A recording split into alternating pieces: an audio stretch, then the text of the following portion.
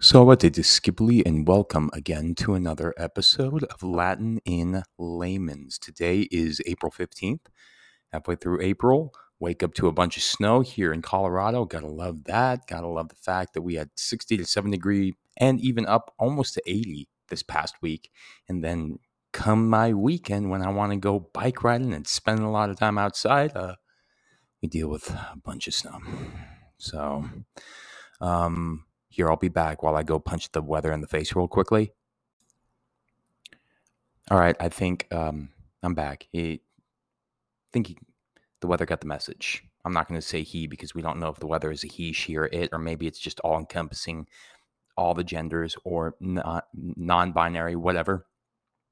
You know what? Kicked them to the curb because I'm ticked right now because I wanted to do some cycling, like I said. But without further ado, what we're going to talk about today is we're going to talk about medical conditions associated with smooth musculature, I'm going to provide the definitions, symptomatology, etymology, and anything else associated with each pathology that we're going to go through. Pathos referring to suffering, ology referring to the study of the suffering of the sufferings that are acute and or chronic within the body that we deal with. So if you're interested, you want to learn a little bit more. And if you don't know what a smooth muscle is, think about it. In anatomy, we define the body to have three types of musculature.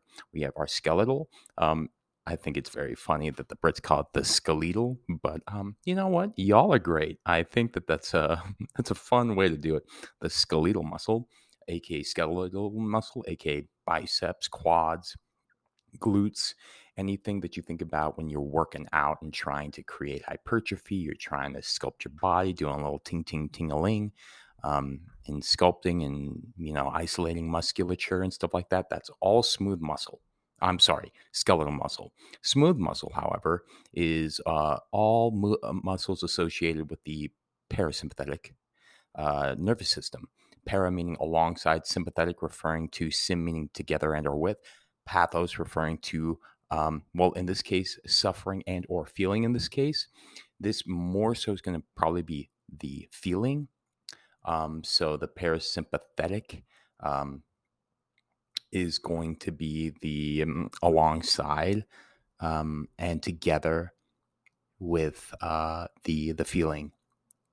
And what is your sympathetic response? Well, the sympathetic and the parasympathetic. Sympathetic is the fight or flight.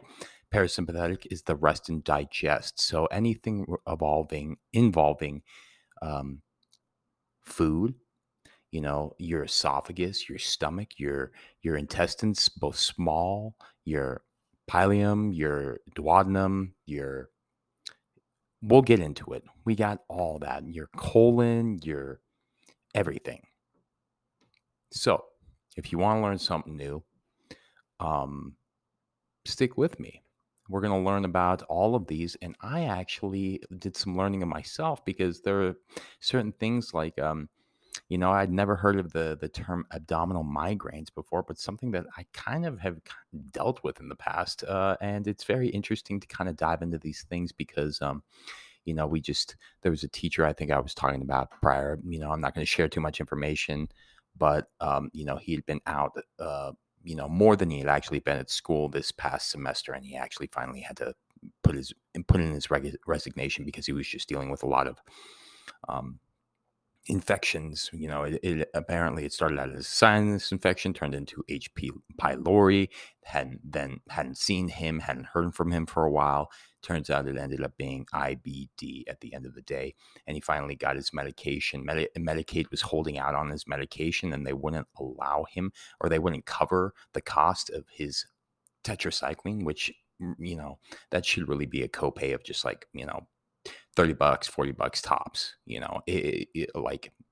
but he was calling Walgreens and he was trying to see if he were to pay out of pocket, it would have been $700 according to Walgreens. And so he was just raw dogging it without the medications, the antibiotics. And when you're not taking antibiotics, when you have a fairly severe infection, like that's kind of severe. That's not like a low grade infection that just kind of like persists. H. pylori is kind of bad. And a lot of the time, it's very interesting. Adults don't really have it a lot of the time. It's more of a kind of an adolescent infection, but eventually I think it just ended up, and remember when I was talking about depression and talking about my health and when I got really sick and how it was both mental and physical. Like, I couldn't imagine he was in a situation where he's trying to, get introduced to his first job teaching. He's trying to, he's got a wife, he's got two kids, but, when you're missing a lot of school, you know that you want to be there, but you're stressed out and you're trying to force yourself to be there because he would try and come at the beginning of the day, um, and then he would have to leave like at the very beginning. Like a lot of the time, my students would. I'd be like, I thought I saw him earlier today, and he's not here anymore. And my students would usually be like, yeah, he threw up, and then he just left. So he dealt with a lot. And so irritable bowel disease, irritable bowel syndrome, that's something that, I hate it when they slap the word syndrome on it, because when you slap the syndrome on, they basically don't really have a diagnosis. They just have a culmination of symptoms that encompass what makes a syndrome. Um, so,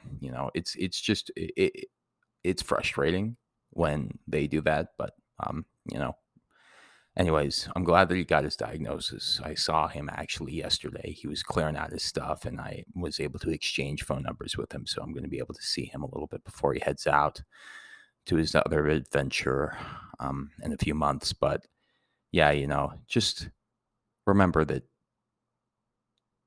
stomach issues are persisting quite a lot right now. They're, in fact, fairly rife.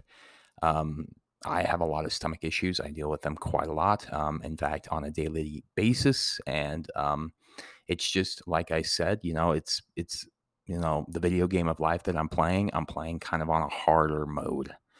It really does um, make my life more difficult, and I can say that objectively because I know that I could show up so much more in my life if I didn't have to think about the discomfort or the pain when, I'm enduring it, because I tend to deal with it daily. It's a daily thing. Throughout the day, at some point, I am feeling it. I am dealing with it. Yeah.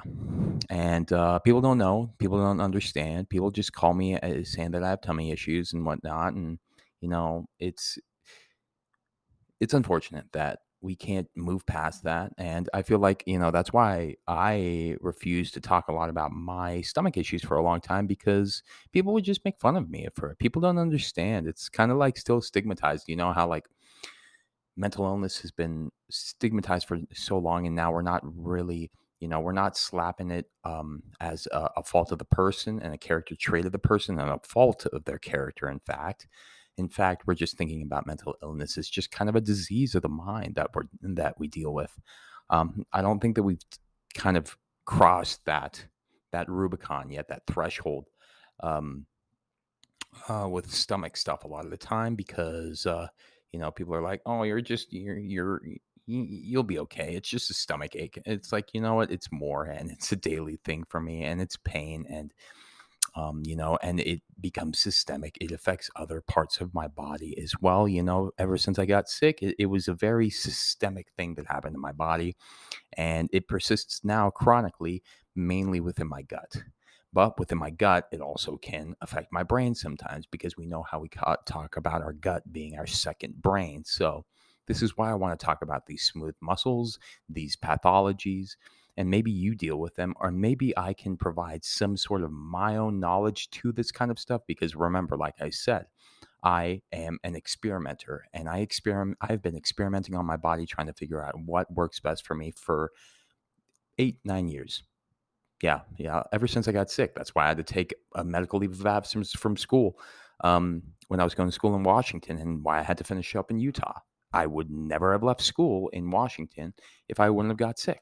Never would have. In fact, the reason, when I got sick, it completely changed the paradigm of my life and my outlook on life and what I thought was supposed to be my life, aka my linear perception, the goggles that I had had on for so long because I was so driven and result oriented, and A plus B plus C equals one, two, three. I was going to go 4 years in college, no more, no less, no super senior. For me, I was going to go into the eventual master's or PhD route, or I was going to go into the workforce, and so on and so forth. But when those things happen, they throw you and they basically throw your whole world upside down. Um, you got to work with it and you got to learn how to be adaptable. And that was the first time that I had to learn how to be adaptable because I held on to my linear perception too long until I finally relinquished it. And I realized that my life and your life and everybody's life, you can't control it. There are going to be extenuating factors that are going to come up, and you're going to have to just roll with it. And you're going to have to be like Bruce Lee said, got to be just like water. Got to let it roll off you. Got to let it, and you just got to accept it and ride the waves and understand that undulation, unda, means wave in Latin. The action of being in waves essentially is what undulating is. That's what life is. Bunches of waves, with the goal of a progression upwards. But, it's not linear.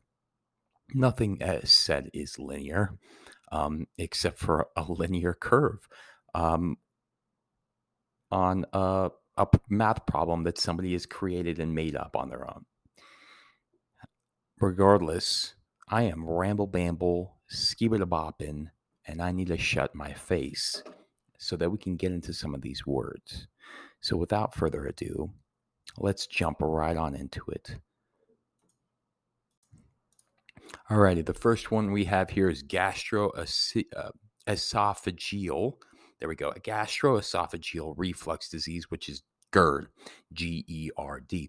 GERD, a lot of people deal with this, is a condition in which the stomach acid or other contents of the stomach flow back up into the esophagus, causing pain, discomfort.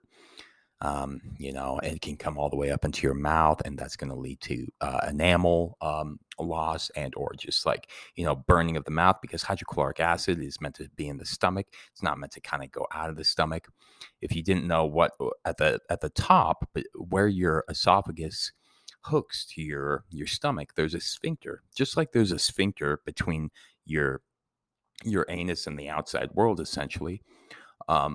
There's that same thing, and it closes and opens. But what happens is with GERD, the sphincter hasn't closed, which is what allows that hydrochloric acid to bubble back up. And it includes symptoms like heart pain, regurgitation, chest pain, difficulty swallowing, sour taste, all that kind of stuff. It comes from the Greek words gastro, meaning stomach, and esophagus, meaning throat. Eso, meaning within. Phagus means consumption. So the within consumption, aka throat. So if you didn't know, now you know. A lot of people take Pepto-Bismol to mitigate this. You're just doing more harm than good because you're blunting your actual hydrochloric acid. People think that when you have GERD, you have a higher amount of hydrochloric acid. This is not the case. I promise you. Maybe in certain cases, maybe you're producing a boatload of hydrochloric acid in your stomach. But at the end of the day, what really is happening is that you have a low amount of hydrochloric acid that's not allowing for your body to recognize that, well, there is enough food in the body for the sphincter to close, and then for that hydrochloric acid to do its process of breaking down proteins and bacteria and all that kind of stuff. Another line of defense, right? We have our lines of defense when we consume things, right? A lot of the time, hydrochloric acid is going to be breaking down the particulates, proteins, and bacteria as well. And then we have enzymatic process that gets secreted, and then that breaks down carbohydrates, amylase, protease for protein, lipase for lipids, and so on and so forth. We have all those, the fats get emulsified, whereas all these other macronutrients get digested. So what we really should be doing, and this is what I've done because I've actually had this ever since I got sick. A lot of things have been systemic within my body, and this is one of them that I've figured out that what has helped me out a lot is supplementing with hydrochloric acid tablets. Just taking like I take like 3 to 4, dependent on before a meal, like 10, 15 minutes before, just to prime my body and create, a little bit more of that semblance of hydrochloric acid. You want that in your body. You want it to chew up that food because I also deal with a lot of malabsorption problems. That's why it's hard for me to gain weight a lot of the time. So if you ever have stools that, maybe there's oil sitting at the top, or maybe a lot of your stools are floating a lot of the time, or maybe you have rancid gas, those things are all signs from your body that are telling you that you're not digesting your food optimally. You know how guys are like, "Oh yeah, I got the protein for it. You better stay away from me. Better get away." Um, that's you shouldn't really wear. That reminds me of college. Yeah, you shouldn't wear that as pride because at the end of the day, well, your gas reeks. I've had that problem before in the past where I'm like, I need to up my protein, but then when I up my protein too much, then it becomes and when it smells like that, your body is not assimilating those nutrients properly. There is some sort of fermentation process. There's some sort of thing going on in your body that's saying, like, you know what, this is a little bit more difficult for me to deal with. Why are you doing this to me? Give me something easier to digest. It's all about experimentation. Um, for me, for instance, I've realized that I love meat. I love that kind of stuff. But for some reason, meat proteins, I don't digest nearly as well as plant-based and or things like yogurt or fermented things. And that's just something that I've come to realize. And then you got to understand, like, well, all right, well, if I'm not getting a lot of red meat, maybe I need to, look elsewhere for maybe some iron, some red meat. I need to get some more of those kinds of because red meat's very important. Don't at me vegetarians or vegans that are out there if you guys listen because hey, I'm more plant based as well. It just works better for my body. But at the end of the day, too much fiber also can mess me up as well. So as you can see, there's a lot of weighing of what is going to work, what's not. So think about it. If you deal with GERD, I would just, you can go on Amazon, look up some hydrochloric acid tablets. There are plenty of brands, and they are cheap as can be. I get to a 260 count for like 15 bucks, 260 tablets. Um, Last me a ton of time. I have one for that I keep at school for my food and lunches and stuff like that, and one for home. Um, Consider it. This is not medical advice or anything like that. Probably going to have to put a little disclaimer at the end because I realize that I'm kind of going in depth with these things. But at the end of the day, and I'm trying not to say at the end of the day so much, um, these things can be, tools. And this isn't like some sort of medical intervention. This is just supplementing with hydrochloric acid, just baby steps. Kind of like if you're introducing fiber into your diet, you don't just add 30 grams of fiber all in one day, or else you're going to wreck yourself. You're going to wreck yourself to the nth degree, and you're never going to want to eat fiber again. So you got to scaffold that stuff up. You got to start little by little by little by little. So think about it, consider it, maybe do one tablet, eat a meal, see how you do, maybe take two, maybe take three. What they've said in the past is that what you want to do is you want to take maybe two, wait a little bit. If you feel a little bit of like some heat or something going on in your stomach, that's typically when you're like, all right, that's good. Now I'm going to eat my food. I prime my body to digest that food and to kind of break that down even more so because you want to assimilate your nutrients, right? If you're eating the food, you want to get the nutrients that you're eating from, or else it's just going to become expensive poop and expensive urine. So let's not have that happen. Let's be able to assimilate our nutrients and have them innervate our body and, help us be the strong individuals that we want to be throughout this life. The next one that we're going to get into is Irritable Bowel Syndrome, IBS. Also, it can be the more severe form, IBD, Irritable Bowel Disease.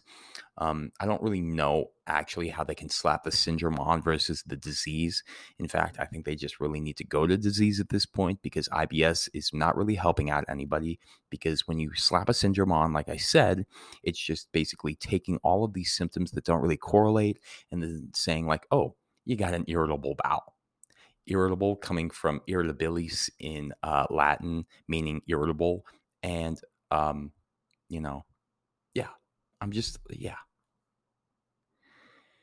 So if you have an irritable bowel, you have an irritable bowel. Yeah. Wow. Thanks for letting me know that it's hard for me to poop sometimes, or it's hard for me to digest food, or that I feel my food as I eat it and it going throughout my body entirely.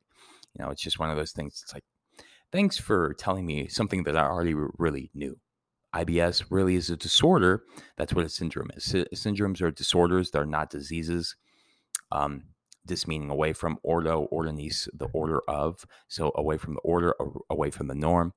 It's a disorder of the large intestine that causes the abdominal pain, bloating, changes in bowel habits. It can be IBS-C to IBS-D, or it can be a combination of both. C meaning constipation, D meaning diarrhea.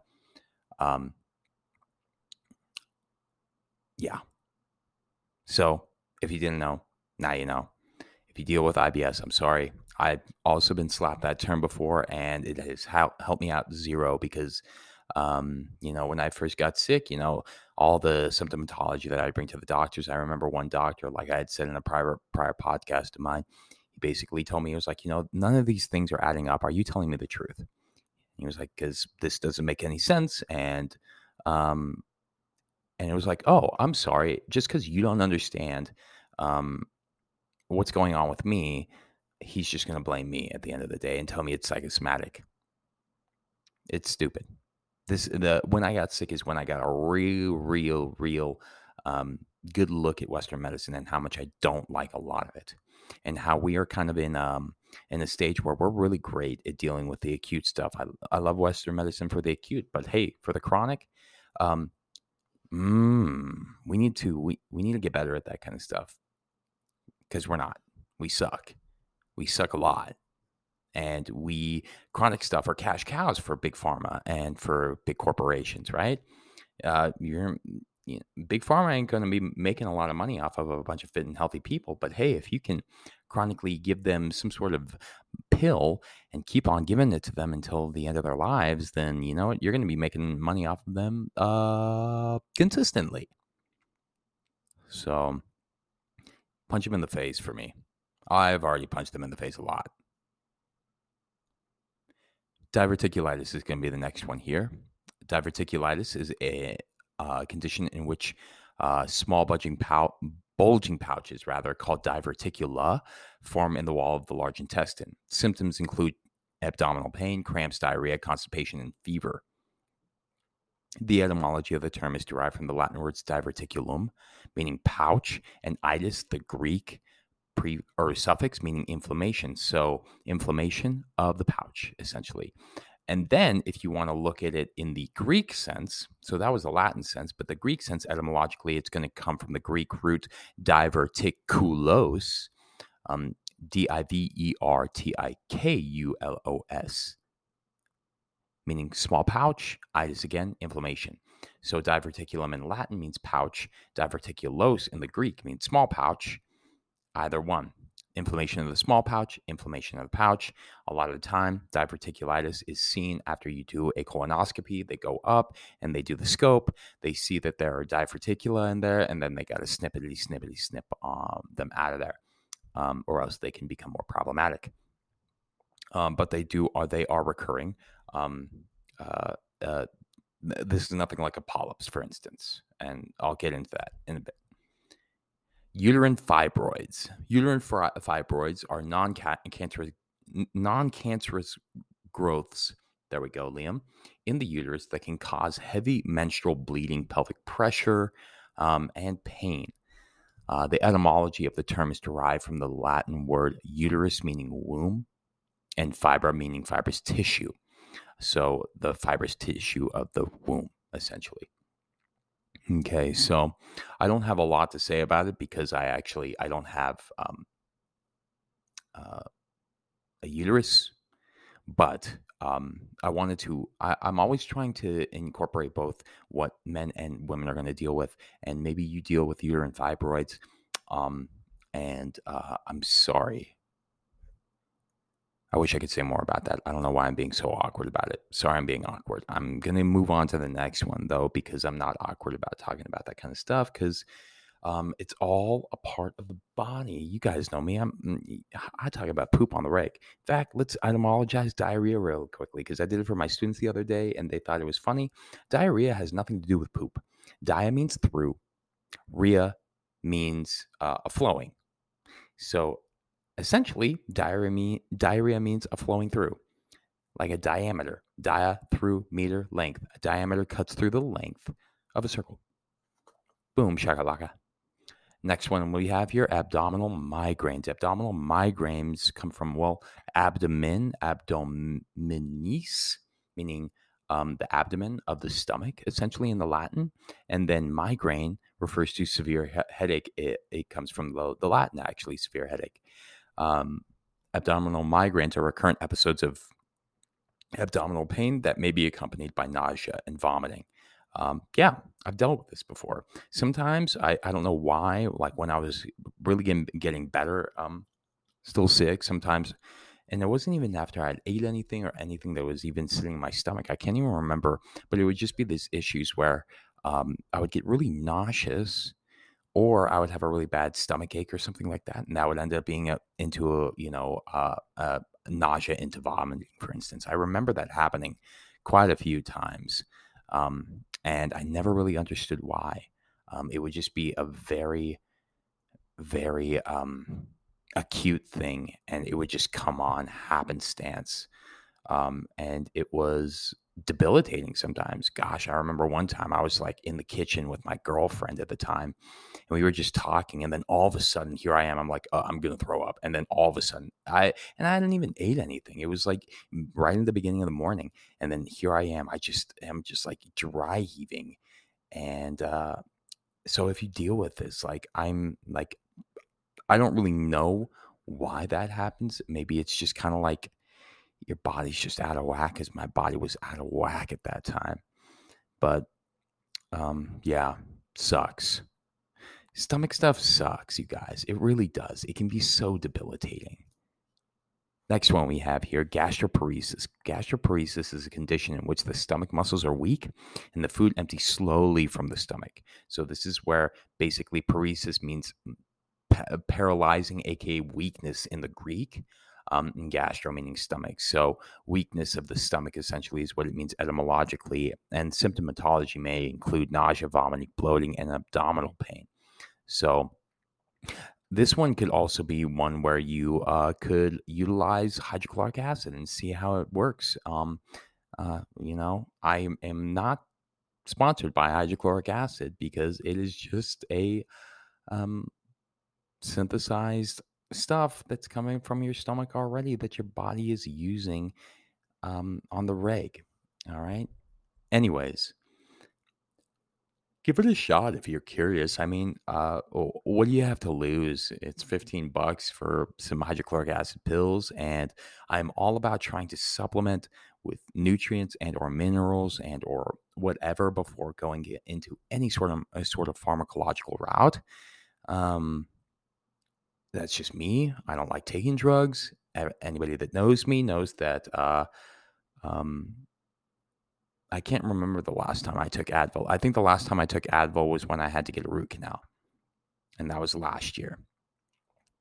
And I really try not to do that kind of stuff because excessive amounts of using of ibuprofen and NSAIDs, steroidal anti-inflammatory drugs.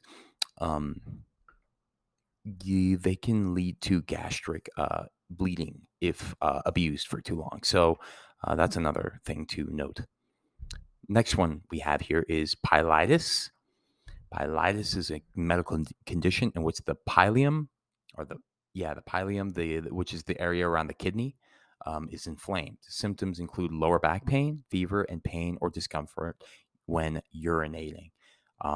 The cause is usually bacterial or viral a lot of the time.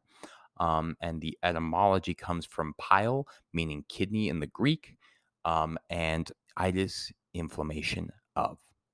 Pyle, Pyel. And again, for those that are curious about the spelling of these words, I will be providing them in the show notes. Alrighty, the next one that we have here is going to be esophageal spasm. Um, Esophageal spasm occurs when normal muscles contract in the esophagus, but they become either too strong or too weak. Symptoms include chest pain, difficulty swallowing, and heartburn. It is typically caused by underlying health conditions such as GERD, scleroderma, or diabetes. Sclero means the hardening of, and derma refers to the skin, the hardening of the skin.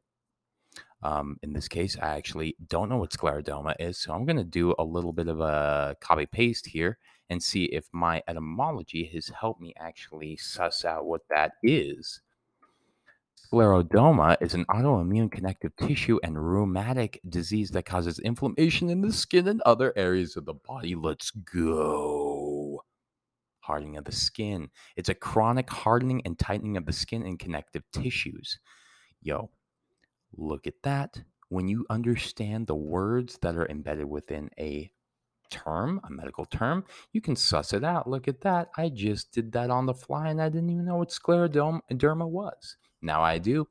The hardening of the derma, the dermis, aka I love talking about the skin. That was one thing that in medical that I really could understand really well, is looking at all of the epithelial tissues and being able to like differentiate uh, in like the imaging, essentially, like whether it was epithelial, squamous, pseudostratified, columnar, all that kind of stuff. It was very interesting for me. I don't know why, and something that really stuck in my head, like, for, just doing another little etymological thing here before we actually get into esophageal spasms etymology. You have epidermis. What is epi? Epi means upon, and then dermis, skin, upon the skin. It's the outer layer of the skin, essentially. Etymologically, though, for esophageal spasm, spasm coming from spasmos, muscle contraction, esophagus, throat. Again, if we want to do the assimilated form, ezo meaning within, phagos coming from phagy meaning the consumption or the eating, so the eating within.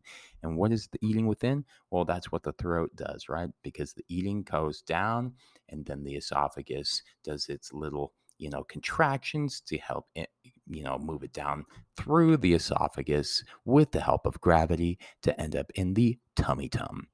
Gastritis is going to be our next one here. Gastritis is a condition characterized by inflammation of the stomach lining. Stomachs may include stomach pains. Symptoms may include stomach pains, nausea, vomiting, and or loss of appetite. Gastrostomach-itis, inflammation of, and is typically caused by bacterial infections, prolonged use of certain medications, like I said with NSAIDs, or chronic alcohol use. Chronic alcohol use because it is an irritant to the gut, and it also is a microbiome annihilator. Yeah, gastritis can kind of happen through your own dealio, your own lifestyle and choices. The next one here that we're going to get into, and our last one, is going to be urethritis. Urethritis, there we go. At me if I pronounce that a little incorrect, but it's a medical condition that occurs when the urethra becomes inflamed, usually due to bacterial or viral infections. Symptoms may include pain or burning while urinating, discomfort in the area around the urethra, or excess urinary frequency. Etymologically, it comes from the Greek root euro or aura. Yeah, that's better. OURA, meaning urine, and itis, inflammation of. So the inflammation of the urine, essentially. And, we know that there's things happening probably with the kidneys that are involved with it. The urethra is probably inflamed. There's bacteria happening because remember, the kidneys are an ultimate filtration system. That's why if you, that's where kidney stones come from, is when your body is kind of like, well, stones can happen for a lot of different reasons. Essentially, to try and do it in layman's terms, kidneys are really just, urine a lot of the time is just filtered blood and the fluid that we consume within our body. But it's going throughout these process all day long. Okay, so if you didn't know, now you know. I'm going to leave it there, you guys, and I hope you learned something new. And well, if you did, and if you may be curious about implementing hydrochloric acid, of which in this case, I want to go ahead and reiterate that I am providing no medical advice whatsoever in this episode. I am just giving my own anecdotal information and, trying to help out people. If you may be dealing with any of these things, I hear you. I feel you, and I know your pain. I know your suffering, and I know that people don't really understand. Or maybe people are just they're kind of not super cognizant about their feeling. They don't have the interoception, the proprioception, and the understanding of the body within to really understand that what they're doing and their lifestyle is leading to a chronically inflamed state.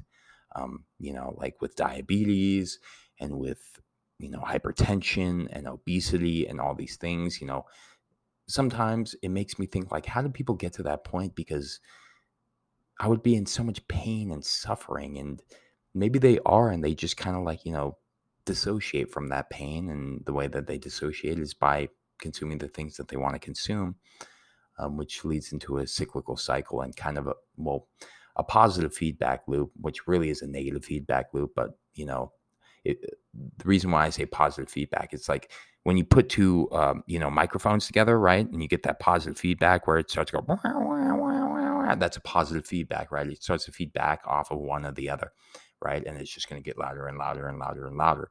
So that's what I mean by positive feedback. But in this case, it's really a negative feedback loop. So, yeah. Take control of your life. Try and figure it out. This is your one life. This is your vessel. Love it and appreciate it. It makes me think about my prior episode talking about all the eating disorders that innervate our culture now. And, whether it be anorexia or orthorexia or, all these other things. It's just like, take care of yourself and understand that. I'm not going to say and understand that. Just take care of yourself. This is your one vessel.